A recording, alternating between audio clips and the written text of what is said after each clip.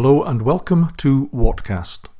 My name is Roger Watson, and these podcasts are dedicated to readings of various articles that I've had published in newspapers and magazines.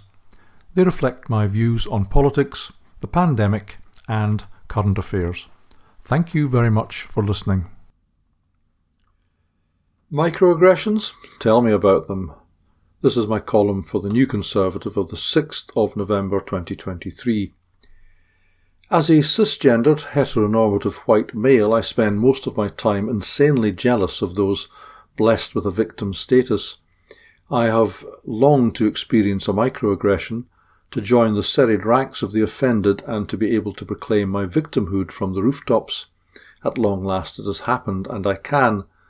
I have a lot to learn about microaggressions, admittedly. For example, I only realised in retrospect that I had been a victim of not just one, but a series of assaults. A proper victim would have reacted at the time, tried to make the microaggressor feel small, and if I were really cooking on gas, reported she/him to the relevant authority and insisted they be suspended pending an investigation. But all in good time. I've just been to China, and the microaggressions came so thick and fast that once I'd opened the floodgates in my mind, I realised that it's a wonder I've survived. I may need counselling. The examples follow, and I must issue a trigger warning here to anyone of an offensive disposition. They're quite brutal. If you've ever experienced any of these and it brings back memories, then forgive me and seek help. So, here we go. Where do you come from? This is where it all started. I mean, why would anyone ask such a thing? Just because I'm 6 feet tall in a town where there are few over 5 feet, have pale skin, white hair and a generally Caucasian appearance is no excuse. Do you speak Chinese? Why should I? It's a load of incomprehensible squiggles and unpronounceable sounds, I told them. What time is it in your country? Okay, I'd just fallen asleep in the middle of a conversation and fallen face first into my fried rice.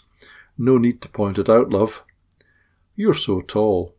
Admittedly, I did not notice who said this to me before I looked down and saw a face looking up at me. It's now sinking in that this microaggression verges on discrimination.